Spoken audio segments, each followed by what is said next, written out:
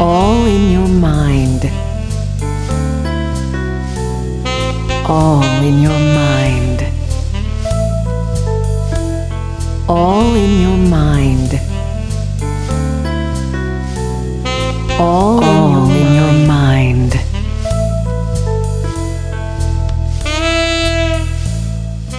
Yes, it's true. You're listening to All in Your Mind, where we talk about all things graphic audio and the continuously playing movie in your mind. I'm Rick Rowan, and I'm happy to be joined in voice and spirit, if not in studio, by the talented creators of Vault Comics' Wasted Space. I'm talking about noted author Michael Morisi and talented artist Hayden Sherman. Gentlemen, greetings, Michael. Hey, how's it going? And greetings I'm doing okay. How are you doing, Hayden? Doing pretty good. How about you? Oh, wait, you just answered that. Yeah, I'm doing good. It's always awkward at the beginning. So you guys just sit back and relax while I laud you with some quick bios here. Michael Morisi is a best-selling comics author and novelist whose debut novel, Black Star Renegades, a space adventure in the spirit of Star Wars, was dubbed one of the best sci-fi novels of the year by the Chicago Review of Books and The Verge. The eagerly awaited sequel, We Are Mayhem, was released in April this year to even more acclaim. And Michael also published this year a spy novel called The Throwaway, which is garnering terrific reviews. In comics, Michael's the creator of numerous original series and has written and collaborated on multiple established properties. His sci-fi trilogy, Roche Limit, for Image Comics was called The Sci-Fi Comic You Need to Read by Nerdist and IO9, and Paste Magazine called it one of the 50 best sci-fi comics of all time. He's currently writing the acclaimed sci-fi series, Wasted Space, for Vault Comics. Michael's other original comic series include Burning Fields, Curse, Hoax Hunters, and Reincarnate. He's also written for multiple long-established properties, including Star Wars, Archie, Batman, Nightwing, Superman, Wonder Woman, Conan the Barbarian, Battlestar Galactica, Suicide Squad, The Shadow, and Hack Slash. Did all that sound pretty accurate, Michael? Yeah, that's me. That's you. Now, Hayden's an award-winning comic artist whose work includes The Few, which he co-created with Sean Lewis, John Carter, The End, Cold War, and of course, Wasted Space. He also is currently working on a project called Thumbs, as well as Mary Shelley Monster Hunter. He's a lover of science fiction and fantasy who has had the joy of illustrating for companies such as Marvel, Image, Dark Horse, Dynamite, Aftershock, Vault, and Boom Studios. Hayden was already having his work published while he was still attending Rhode Island School of Design. I presume, Hayden, you have graduated from that. Yep, 2 years out now. Excellent. So let's get to talking here. Let's start right out with talking about Wasted Space. Michael, this is for you. I've read that you said that the idea for Wasted Space came from cold medicine and anger. Would you like to elaborate on that? Sure. So I guess the story is I was kind of percolating on an idea, not anything specific, but the idea was that I wanted to create a comic that comics wasn't really making right now or wasn't making anymore.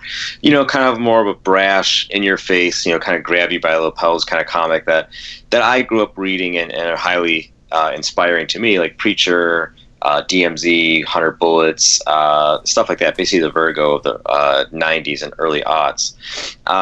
And comics just doesn't really make that kind of stuff. I feel like comics has gotten too tame for its own good. Yeah.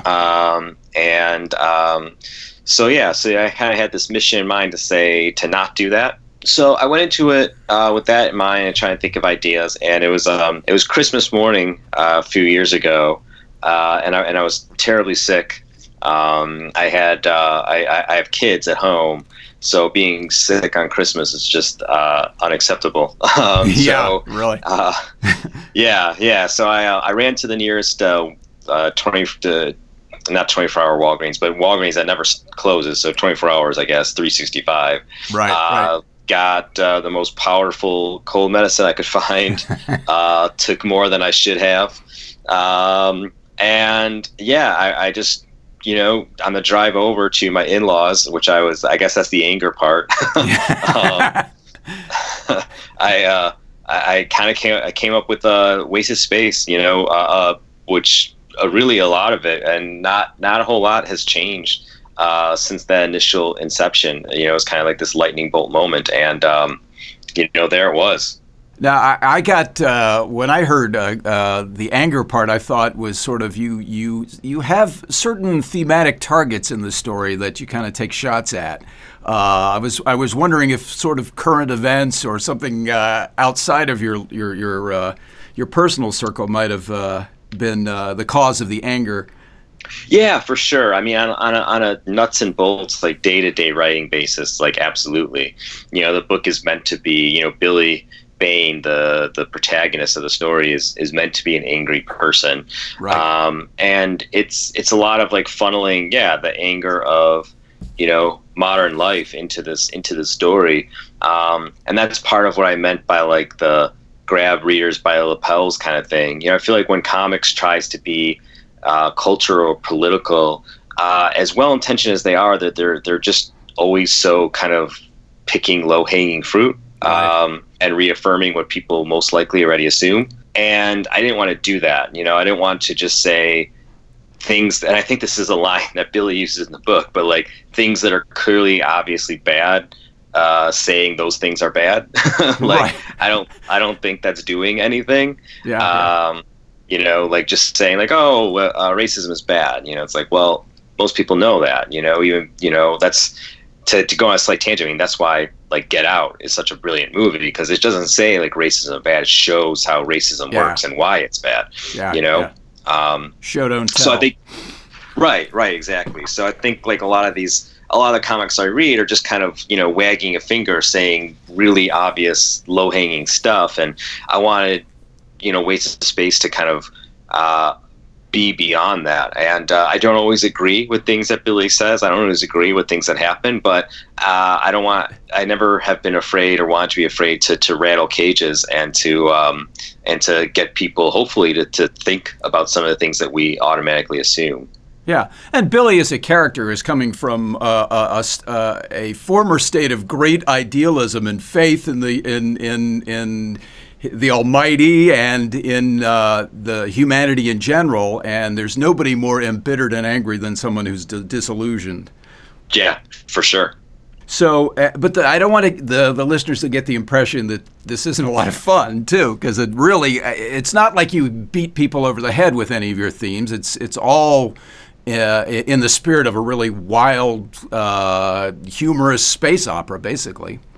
Yeah, well, that's the thing too. Like tying into the earlier point, I feel like writers, again, and going into comics and just being really candid, I feel like they've let theme dictate story and not story dictate theme. Yeah. So like in that finger pointing, that finger wagging, it's like that's the story, and right.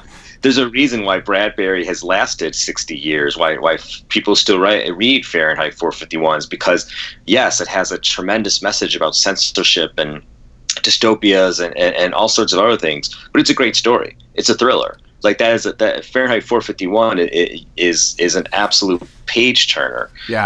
And I can think of other Kurt Vonnegut, all these other sci-fi writers that tackle really big themes, but they at least have the courtesy to give us a story too, Yeah. And I wanted Wasted Space to be fun. Yes, it is an angry book, and yes, it is like meant to rattle cages, and it's meant to tackle big ideas and big themes. But like, I want it to also just to be read as a fun, adventurous romp at the same time. So you can, have two sides of that coin and not be overwhelmed or smothered by either one. Yeah. Yeah, well, it's certainly a lot of fun. It's interesting though that a lot of that comes through in the rendering. When working with the sound designer, she didn't quite get at first how comic it was, how humorous it was, working just from the script. But as the performances started to come in and the timing started to develop, and this is the graphic audio production I'm talking about now, of course. What I wanted to get at, I guess, basically, is an equivalence for you guys was when Hayden started working on the project, did things come forward in the humor or other elements of the story that you didn't anticipate? start with that one, because I don't know what you were anticipating. Yeah, I guess I should have directed that question at somebody specifically, but well, let's approach it from Hayden's perspective. When you got the scripts, and I know from looking at the scripts myself originally that Michael left a lot of room for you to interpret, and he wasn't. He didn't map out everything, panel by panel the way I've seen some scripts go. So when you got the scripts, what did you think? Oh, well, shoot. I mean, the first script, I remember, I think I'd already signed on for the book, off of the premise and everything. And when I got the first script, I mean, immediately I was in love. But on top of that, it sparked to mind, on top of everything that Mike has already brought up, books like Hitchhiker's Guide to the Galaxy. Right. There's a certain amount of absurdity to everything as well, the drug dealer that he talks to, the random people that are off hunting other people for things. There's all sorts of chaos and mild lunacy that happens throughout it. And in the art, as a result of that, I wanted to give in the art as much of an accurate interpretation of what I was really seeing in my head and experiencing reading that script, that there was just it's chaos a little bit. It's a little bit Looney Tunes and a little bit Preacher. I think that's great about it, and I want to drive some of that home. The kineticism, the sort of the weird things that will happen even in the background of panels, to just add the vibrancy and life of everything that's going on here, because it just drives Billy up the wall, and anything that makes him more mad at the end of the works out for the better. So that's a lot of fun. Did you guys discuss character design a lot before you started committing things, or what was the story on that? Not really. When it came time to finally start making the first issue, I sat down and I think I didn't even go through a lot of character designs for each character. Sometimes I'll go through 3 or 4 at least, but with these guys, the script was so distinct and felt so well realized, and the voices of the characters were each so, I guess, just resolved to the point where when I was drawing them, it felt like this is who this person is. When I drew Billy, I drew him once, and I was like, that's Billy.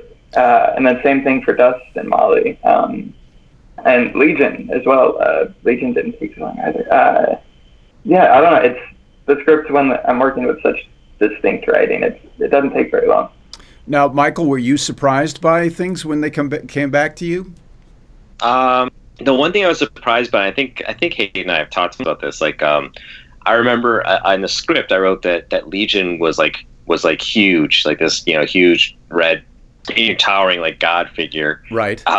And Hayden made him I was thinking 8 to 10 feet. I think Hayden dropped him 20.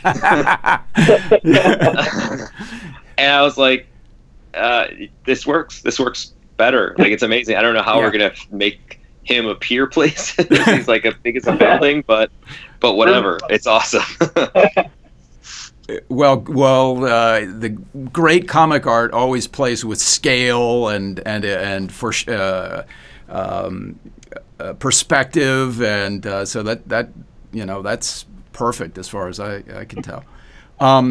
So, well, let's talk a little bit about the characters, because you guys brought them up. I mean, we really have a core of 3 characters that are our main protagonists. I mean, Billy is the center, but you mentioned Dust and you mentioned Molly. Michael, you want to talk about the characters a little bit? Sure. Yeah, I think we touched on Billy a little. Yeah. He's he was the voice of the creator, and it all went bad. He said disillusioned. Dust is Billy's best friend. Dust is a we cut FUQ. He's a fuckbot. Yeah. Mixed with a QIL, a killbot. So he's human by all appearances, except he's blue. And like I said, yeah, he's Billy's best friend, kind of Billy's conscious and Billy's source of empathy and reason. And Molly is similar to Billy. Billy has the power to be the voice of the creator, and she's the vision. Billy is about telling things and conveying things, and Molly's about seeing things. Right. And she's a person who's lived a very sheltered life because her powers have been exploited for gain that has nothing to do with what they're supposed to be used for. And she breaks free of that and finds Billy, her kind of counterpart.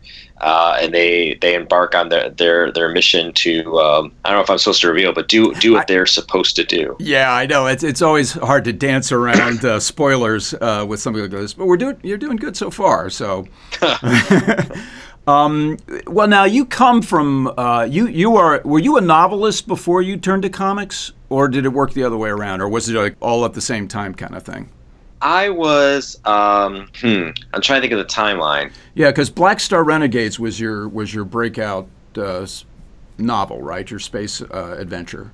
Yeah, it was. Yeah, I think that I was kind of working on them both concurrently because I had been working on prose before that with not any luck or success. Sure. And I've been working on comics before that too.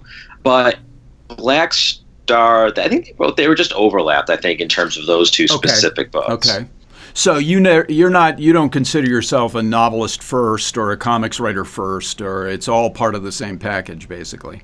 Yeah, more or less. Yeah, I don't really I distinguish the two because they're much different jobs, but I don't kind of call myself one or the other.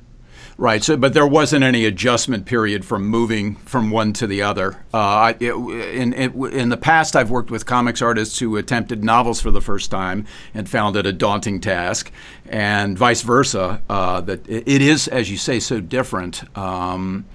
You want to talk a little bit about writing for comics as opposed to writing a novel? Sure. Yeah. I mean, you're right. It's definitely way different. It's a different set of muscles that you're calling on. But I think the biggest thing is the collaboration. Comics is a collaborative medium from artist to colorist and stuff, editor, and you still have an editorial with a novel. But with a novel, like it's when you're writing a script, you're just writing more or less like instructions. It's kind of like this is what happens, this is what happens. So in terms of like prose and language, the muscle of language, like you don't really use that in comics because like nobody else is reading those descriptions, but like Hayden, Right. Whereas prose, it's all kind of like that's what's going to be read, and manipulating language and deploying language as an art and as the tool of storytelling is far more different. Mm-hmm. But the collaboration is pretty huge. Like working with a team as opposed to like working more or less solo, right? And working in chunks. Comics come out 20-ish pages at a time. Where I write a book, I go off and write a book. Right. Nobody really wants to see it, except for like maybe the beginning, like the first couple chapters. But you just kind of go off and you go do it, and then you come back when it's done. Now, the two guys at Vault Comics that you both are dealing with, and are Adrian and Damian Wassel, the editor and publishers. Did they contribute a lot to? What was your relationship with them? You talked about earlier that you felt that you weren't seeing the kind of stuff you wanted to write in other publishers. So I'm thinking that maybe Vault was the place to do it. You want to talk about Adrian, Damian, and your relationship with them, work in a working environment? Yeah, I could. Do you want to go first, Hayden, or?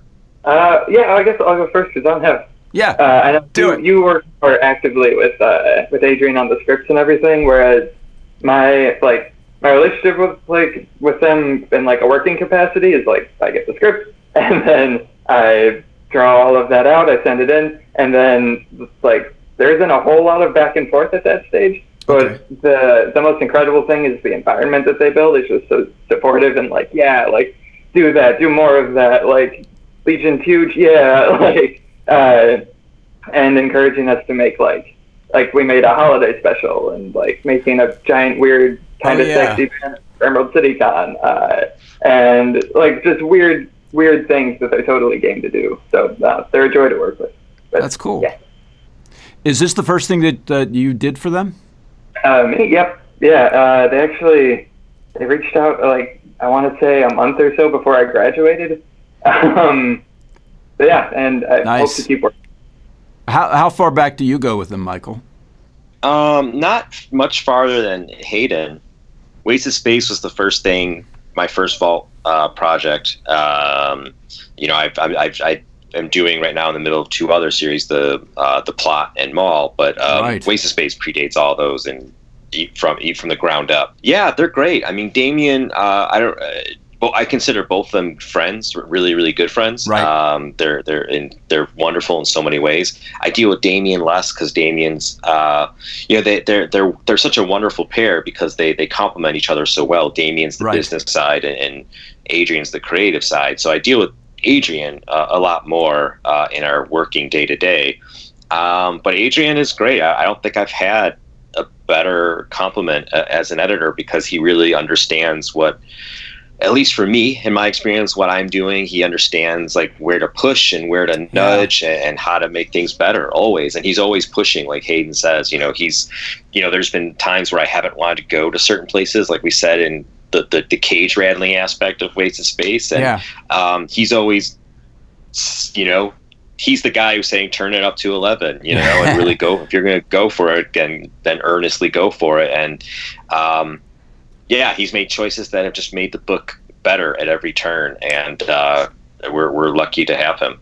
Now, in adapting the material for graphic audio, I got a hold of a couple of scripts that had some of his commentary on it, and it was interesting. It was a lot of fun to see where it started from, I got a copy of the script that had the changes in it, but the notes that affected the change, and to see how that manifested in the artwork or in the process was a lot of fun. Something that the usual final customer doesn't get to see. All the different creative input that goes into producing these things.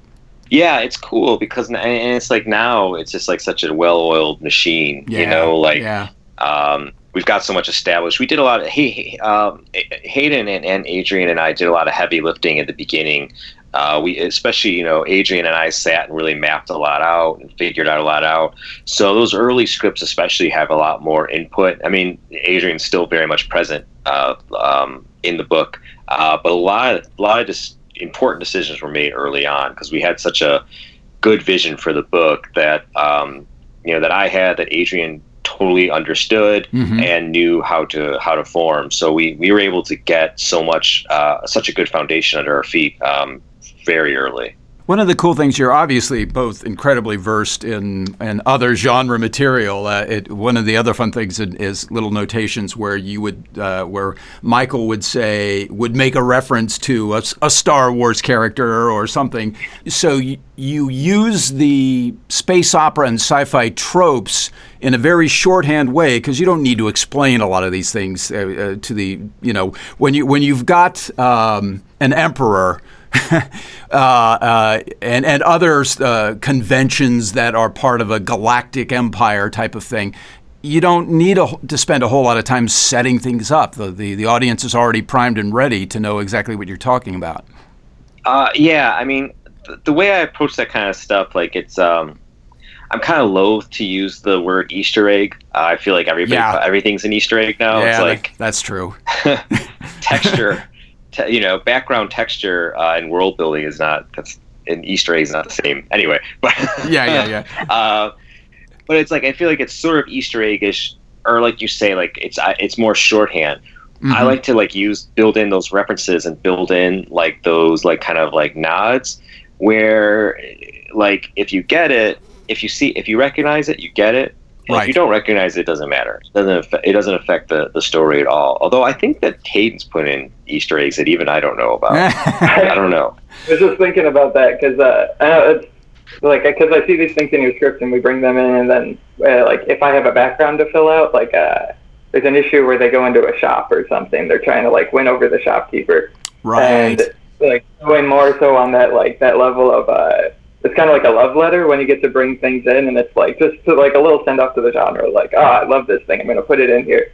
And I think like for that scene in particular, I put dilithium crystals for sale in the back as well as like shoot, I hope I don't get it wrong. It's like the hyperdrive from Phantom Menace that they like take out and are repairing. They're like both in the back.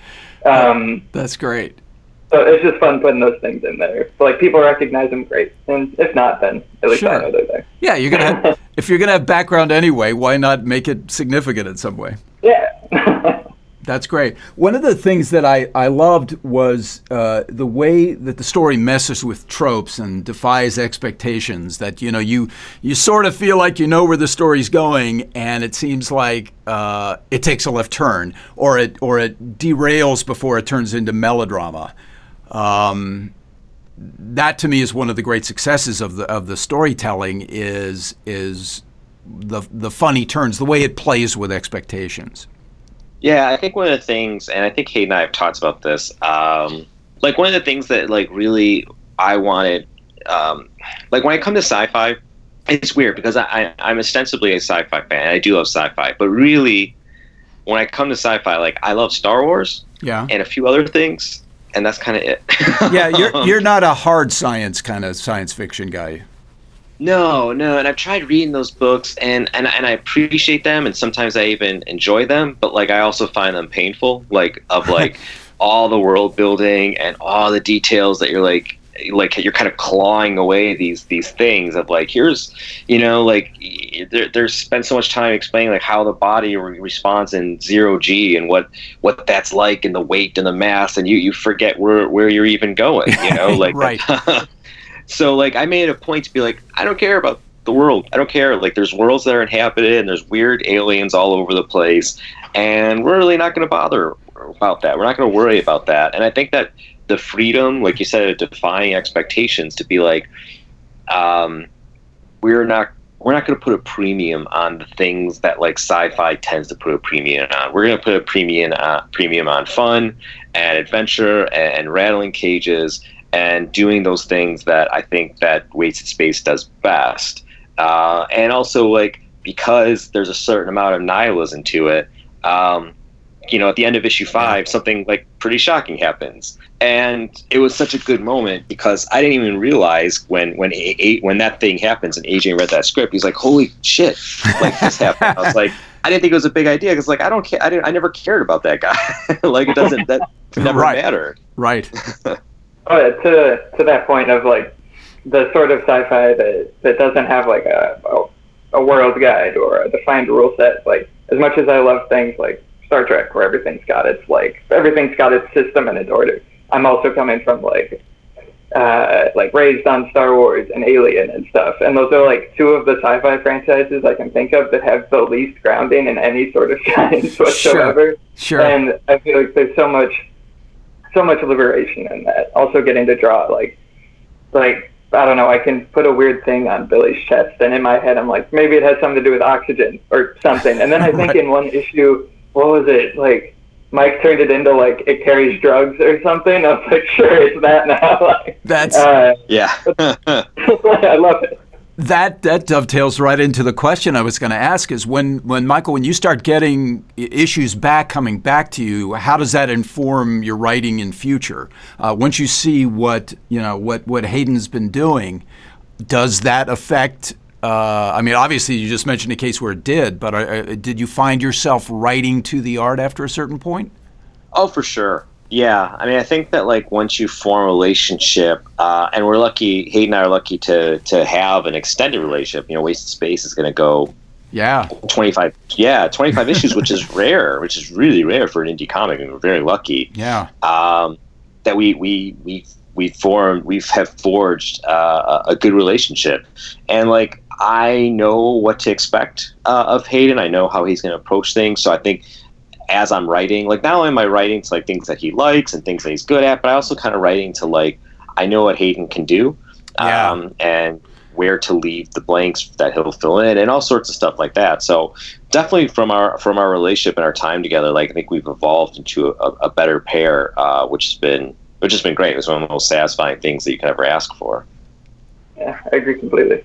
Michael, you have written with other writers before. In fact, one of the current horror titles you're working on, The Plot, is a collaboration, isn't it? Right. Yeah, I'm writing it with Tim Daniel, who we've written 2 other horror comics together as well, Curse and Burning Fields. Now, that's always interesting to me. What is that process like? Is it a back and forth between the two of you, or? It changes a lot. Like Tim and I think we've had almost different process on both books, depending on, which one of us is busy at the moment. These projects go on for such a long time. But yeah, I mean, it's a lot of back and forth. It's a lot of us, kind of on the phone and figuring, this out and that out, and then how we're going to execute it. But it's like I mentioned with comic art, it's a collaboration, and we figure out scripts. We share the scripts we share an outline. We take the outline into pieces where Tim will write this and I'll write that, and then we're going over each other's work. So we try to make it as seamless as possible. I was talking the other day, I read our first book, Curse. I was like flipping through it because we just got the new, just got translated into Italian. So I got a kind of refresher to remind me about this book. And I was looking at it, and I honestly don't remember what Tim wrote and what I wrote. I don't even know at this point. That's interesting. Both of you guys have multiple projects or plates spinning at the same time. How do you juggle that kind of stuff? How do you stay focused on the task at hand? I want Hayden to go because I don't know how he does how many books. Let's see. As to how, it's interesting because I got my start while I was still in school. So initially it was that I was balancing books alongside books. I was balancing like a book alongside class. So I kind of got birthed into this job in a way where I was having to consider speed. Like the materials are affordable enough. The only thing you don't really have is time. Right. So going into that, like I would be coming back from class late, and then I'd make like pencil 2 pages, ink as much as I could, and then whatever needed to be done to hit deadlines. And then coming out of that, by the time I graduated, working on 2 books alongside school, speed just became all the more something that I was trying to cut corners wherever I could, basically. But the result of that is, after so much time, now I can make about pencil and ink 2 pages a day, that's kind of my average that I shoot for. It's a comfortable speed for me to go at. And then if I need to, I can jump up to 4 pages a day. Wow. Whatever will hit the deadline for the books I'm working on. Just recently I finished up a 5-issue series with Image called Thumbs that I've been working on since graduation as well. And the Mary Shelley Monster Hunter book with Aftershock, which was also 5 issues. So for a while there, I was making something like 50 to 60 pages a month. Man. Just a matter of keeping going. Pretty nice to have all these jobs already in motion when you graduate. I think that's the exception rather than the rule. Yeah, I'm very, very grateful. So now Michael, Hayden and I had a chance to chat a little bit before you came on, and he was telling me that you guys sort of take a little mini hiatus every 5 issues or so, and sort of like clear the decks for a little while before you move on to the next story arc. Yeah, we usually, it's usually like 5 issues, and then after the 5 issues, we'll go and like kind of just take a little bit of a break and do something else. Particularly Hayden, who's juggling. The demands on his time are much more strenuous than me. But yeah, so we take a little time. We're able to kind of refocus. Like while I know what every arc is, so there's 5 arcs. We just finished the 3rd.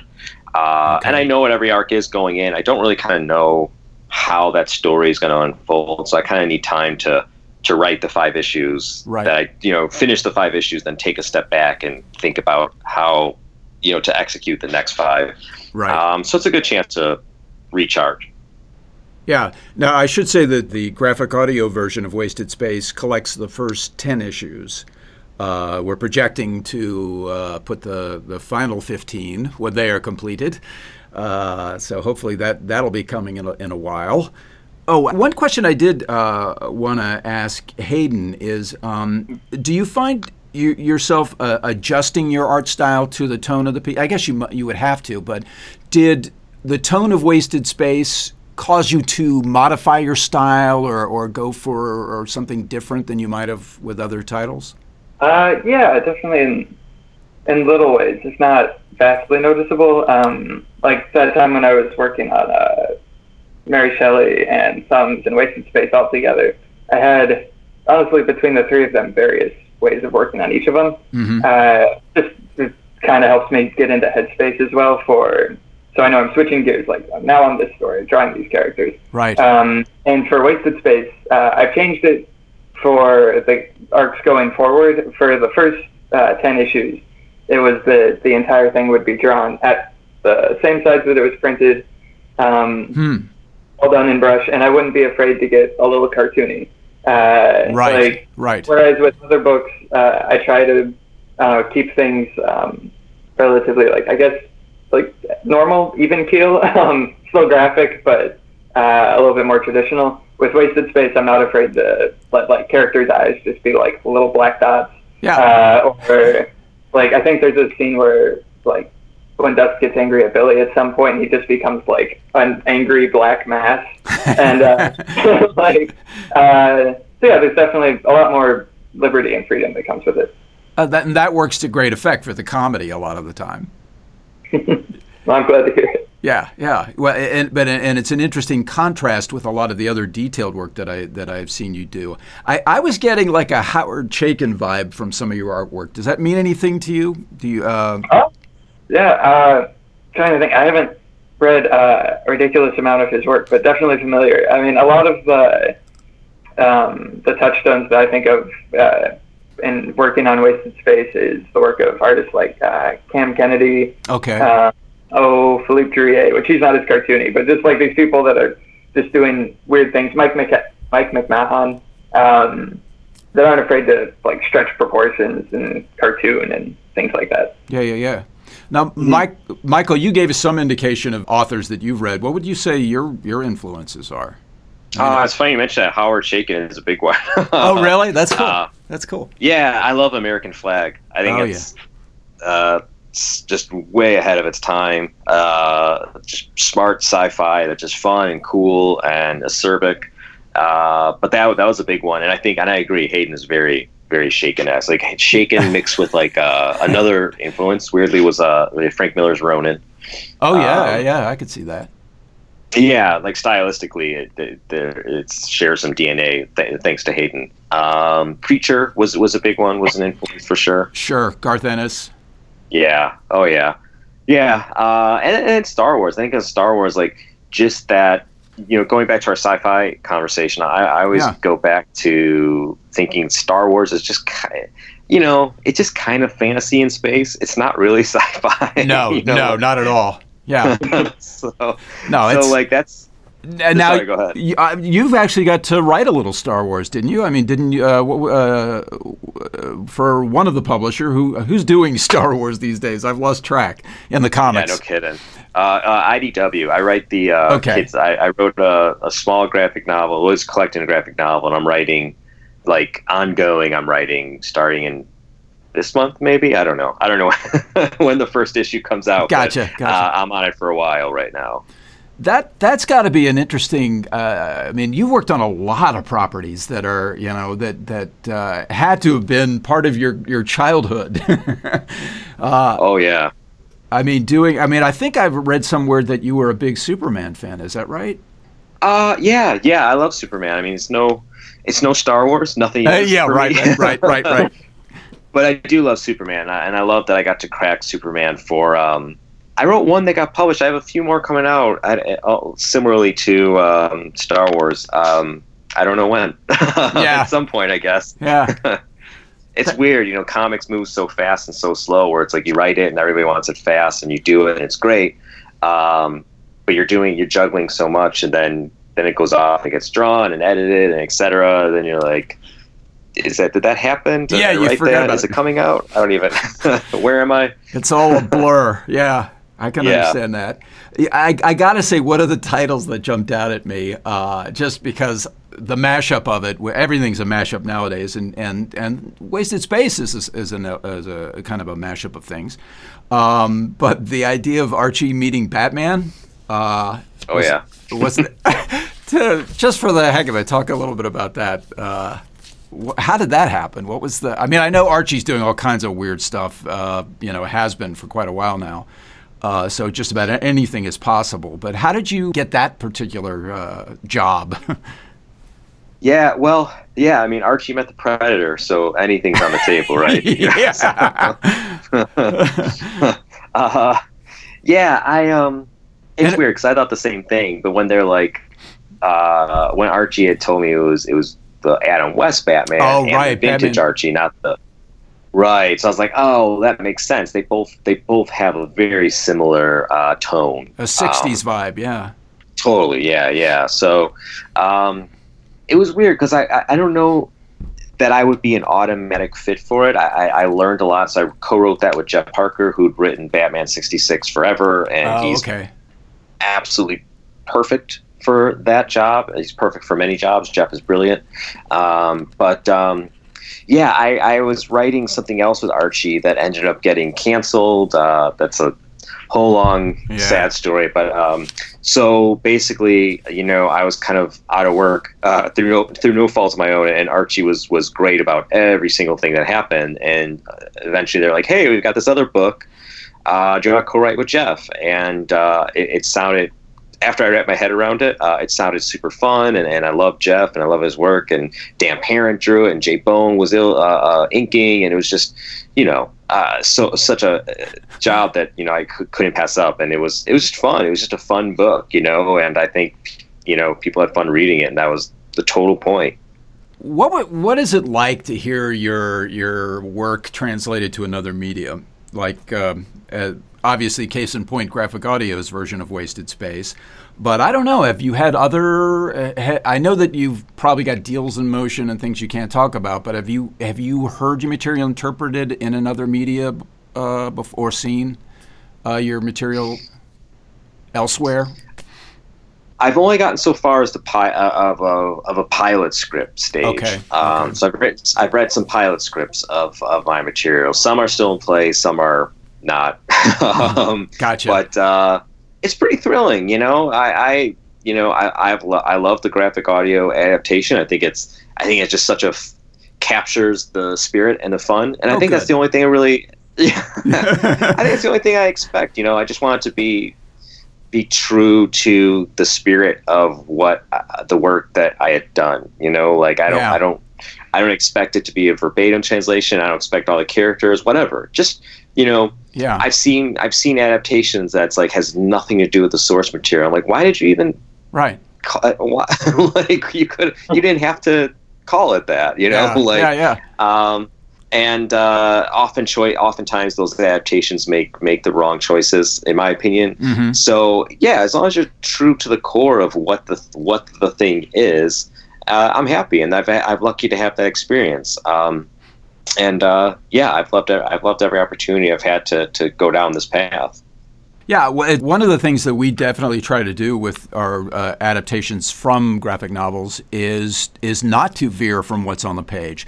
There's a lot of gaps to be filled, or things to be explained, or depth to add, since you're dealing with strictly audio, obviously. But we try not to change anything. Sometimes there's some wiggle room in interpretation, obviously, and certainly casting and performances are going to be, subject to interpretation, and may not be exactly what the creator envisioned a character would sound like.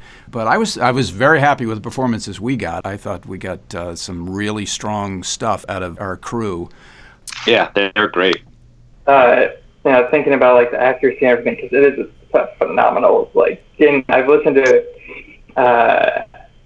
some of the issues of the recording, along with actually having like the issue out in front of me and flipping through it as I'm doing it, because it's so like the backgrounds that I'm just like drawing are being filled out to life within like in the audio itself, like the rumbling of conversation in a bar or Right. all sorts of other things. It's just, I mean, it's a blast, as well as hearing like dialogue delivered, because as I'm reading the script, I'm certain in your head, Mike, it must like there's a delivery to it and a cadence, and that definitely carries through within the script itself, where I'm reading it and I'm feeling my way through it and like about how a character would say it, and there's a certain amount of acting that goes into it there, Yeah. but like part of the delivery is the most important part to encapsulate what he's saying here or what they're doing, or what emotion could I add to that to kind of flip it a little bit or bring out another aspect. And I feel like the actors are doing an incredible job of that same exact thing. Cool. Well, that's what we want to hear. Well, I guess we have taken enough of your time, gentlemen. Was there anything that we didn't cover that you think we should, or if there's anything you want to plug in particular before we wrap up? No. I personally, I'm glad people seem to be enjoying the adaptation. I hope, Yeah. I hope more people try it out. And we've working on the plot, the mall for Vault, and have other projects coming soon. Excellent. How about you, Hayden? Yeah. I'm trying to think. I plugged the things I wanted to plug. Well, what is Thumbs? You just wrapped Thumbs? Oh yeah. Okay. So let's see. Thumbs is an image series, kind of a 50 to 75 years in the future, maybe, kind of ambiguously. Okay. Where all sorts of sort of technological mayhem is starting to break loose on a social side. Insofar as babysitting apps going a bit wrong, the disenfranchised youth getting kind of, I want to say almost like ushered into this sort of technological lifestyle that is at odds with other trends that are rising within the society. A sort of resistance meets fascistic government, no tech versus people that are all about using technology, and talking about some of the things that we see in our current day and age as a result of tech, whether for good or for bad, or whether it's all on the side of the tech or the side of the people. Sean writes it incredibly. So Wow. He could pitch it better than I can, but it's a great book. And then Mary Shelley Monster Hunter, which is Mary Shelley, the author, but what if she actually lived through the events that she wrote about, which is, it's fun, it's spooky, it's perfect for the month. Yeah. That sounds awesome.